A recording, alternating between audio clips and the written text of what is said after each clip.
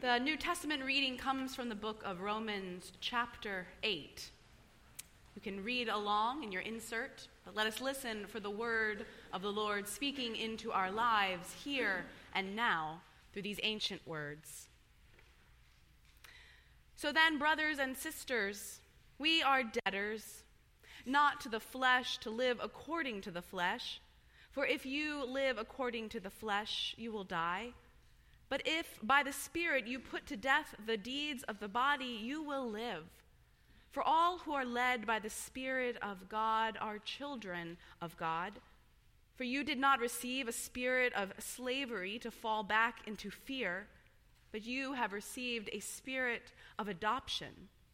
When we cry, Abba, Father, it is that very Spirit bearing witness with our spirit that we are children of God, and if children, then heirs, heirs of God and joint heirs with Christ, if in fact we suffer with him, so that we may also be glorified with him.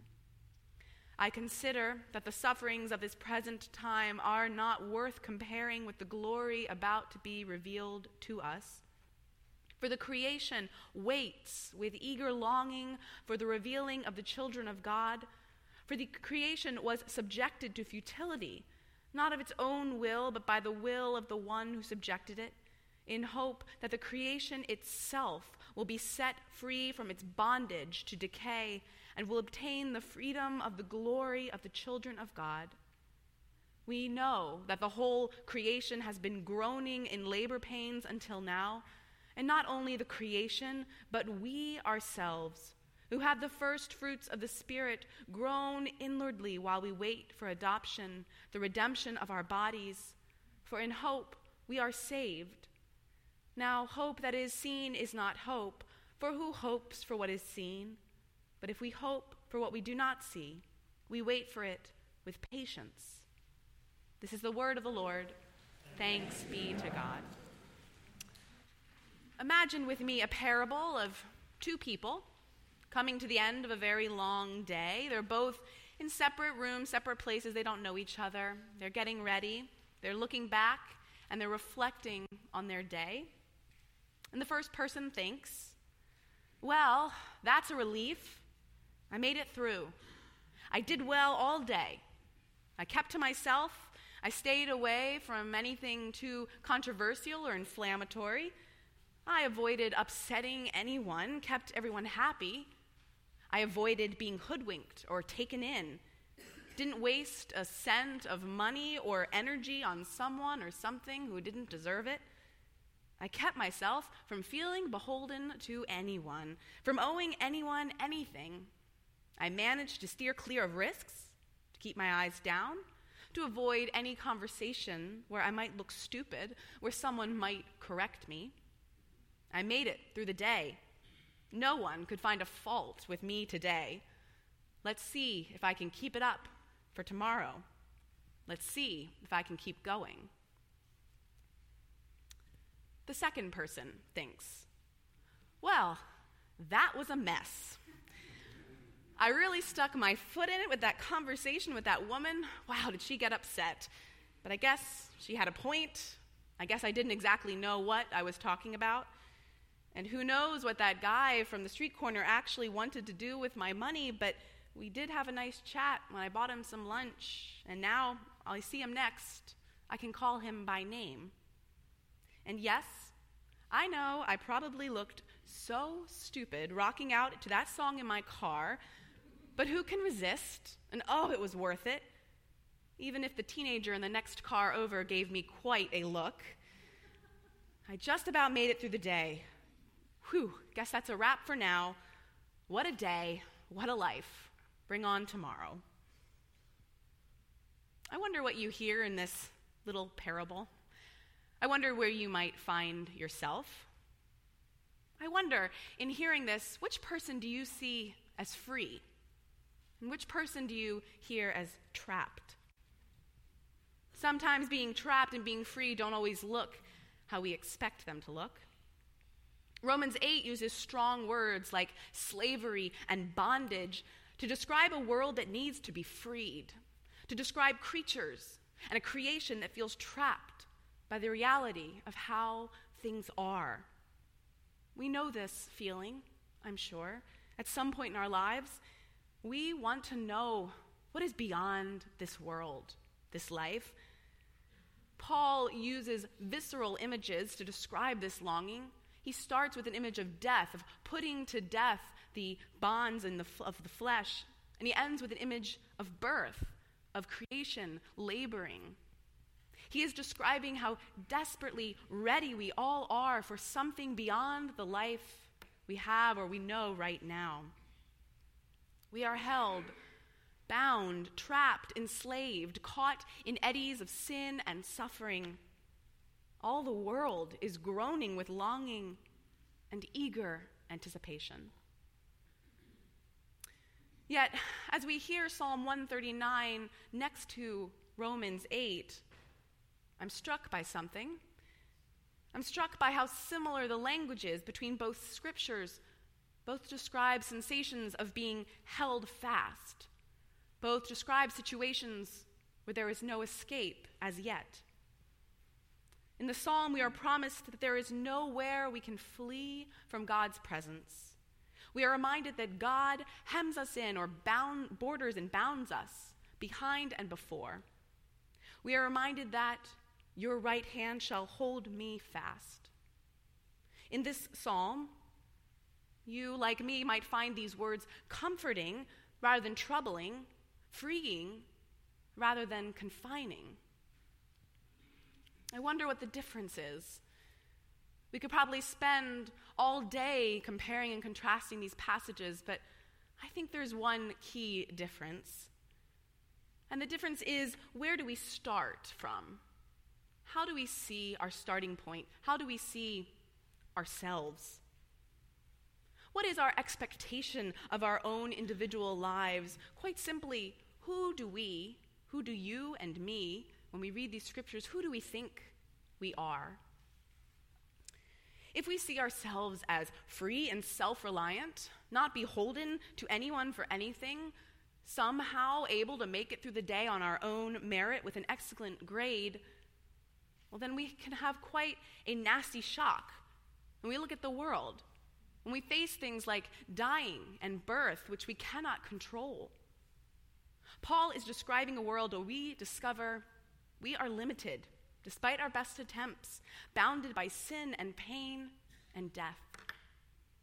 If we already see ourselves as bounded by these things, as small and limited, unable to know ourselves, let alone the world, unable to see in the dark or to ascend and descend to all the heights and depths we can imagine, if we understand ourselves as those sorts of individuals, well then, the psalmist has some words of comfort for us. We are limited and flaw-filled creatures. We are hemmed in and held. But if we sit with it and look closely, we discover that it is our Creator who is the one holding us. It is our Redeemer who is with us every step of the way. God watches us and knows us, cares for us, and redeems us. These two scriptures describe the experience of being held fast. But Paul is speaking to our attempts to control the world as it is. And the psalmist is speaking to our attempts to allow God to be as God is. This means we see being held as the difference between being held in the cold chains of control or the warm embrace of our God. Who do we think we are? There is real struggle and pain in the world. We can be mean and cruel to each other. We groan and long for redemption, for transformation of ourselves, our families, our jobs, our politics, our economics, our schools, our lives, our world. So much needs to be changed. So much needs to be corrected. So much needs to be turned inside out and upside down and transformed. We can feel trapped by how things are. We yearn for how things still might be. So what do we do with this yearning, with our need for transformation? Who do we think we are, and how do we reveal ourselves to others? Do we start each day with a determination to keep up appearances? Do we work hard to hide from others the reality that we too are broken, that we too need to be transformed? Do we approach each new day with the worry of a straight A student who might lose some points on an exam if people discovered the truth about his or her real flaws? Or do we give up pretending that we have it all together? Do we give up pretending that we can do everything right and make the grade? Perhaps, instead, we might approach each new day with the eyes of a child that knows he or she is messed up and now is waiting eagerly for the teacher who will stoop low, look him in the eye and say, "Yes, you really did mess up. That was a mess, but I'm still here. I'm still going to walk you through it. Let's go over this again. Let's try again." My cousin used to teach at Enrico Juvenile Detention Facility, and one might think this would be a tough place to teach, but she said surprisingly it was one of the best places she has ever taught. She actually wrote a novel inspired by her experience. She had years of public school teaching under her belt, but she found that working in the jail was easier. For one thing, she didn't ever need to worry about discipline. If there was ever a problem, a child acted up, she pushed a button, a guard came, and that was that. But more significantly, her students who were in the class wanted to be there. Many of her students had spent years acting tough, trying to prove how street smart they were. They had spent years pretending and posturing, and now it had landed them in jail. And sure, it might ruin the rest of their life.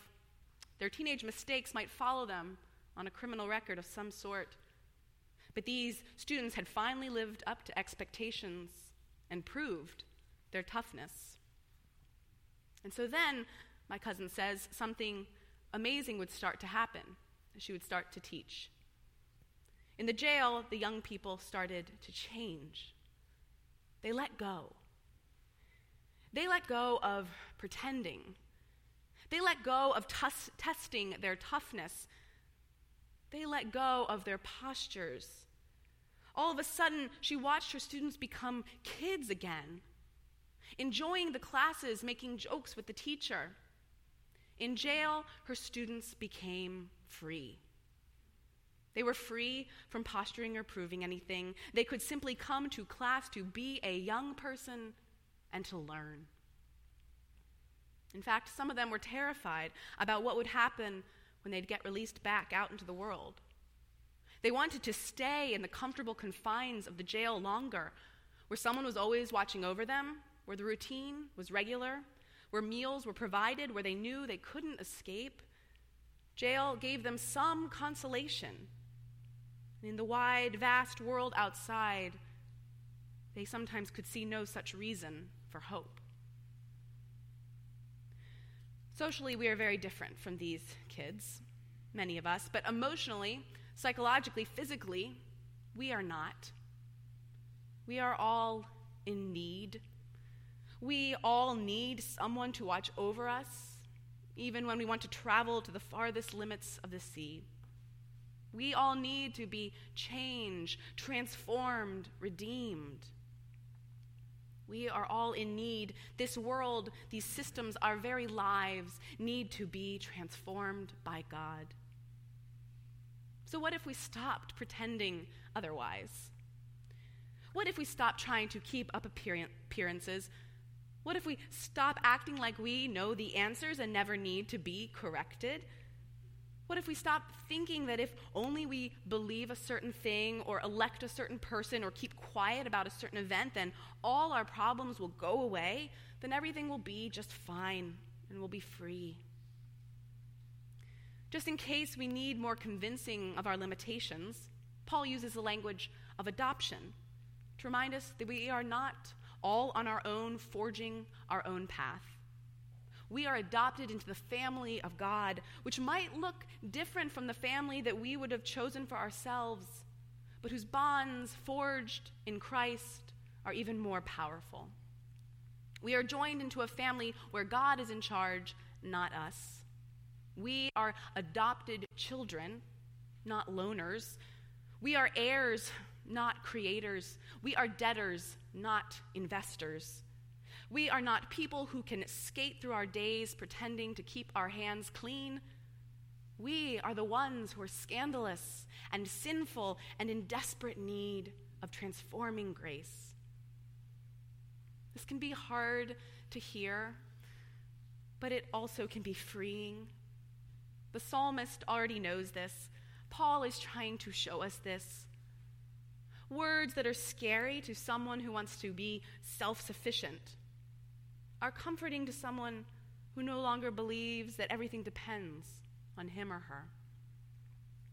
And so we discover once again that we are bounded by the one who knows no bounds.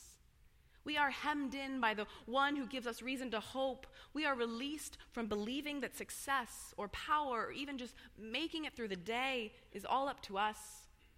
We are freed from thinking that we cannot fail, because we can fail, and we have failed, and we will fail again and again and again. That is good news. So now what? How do we live now?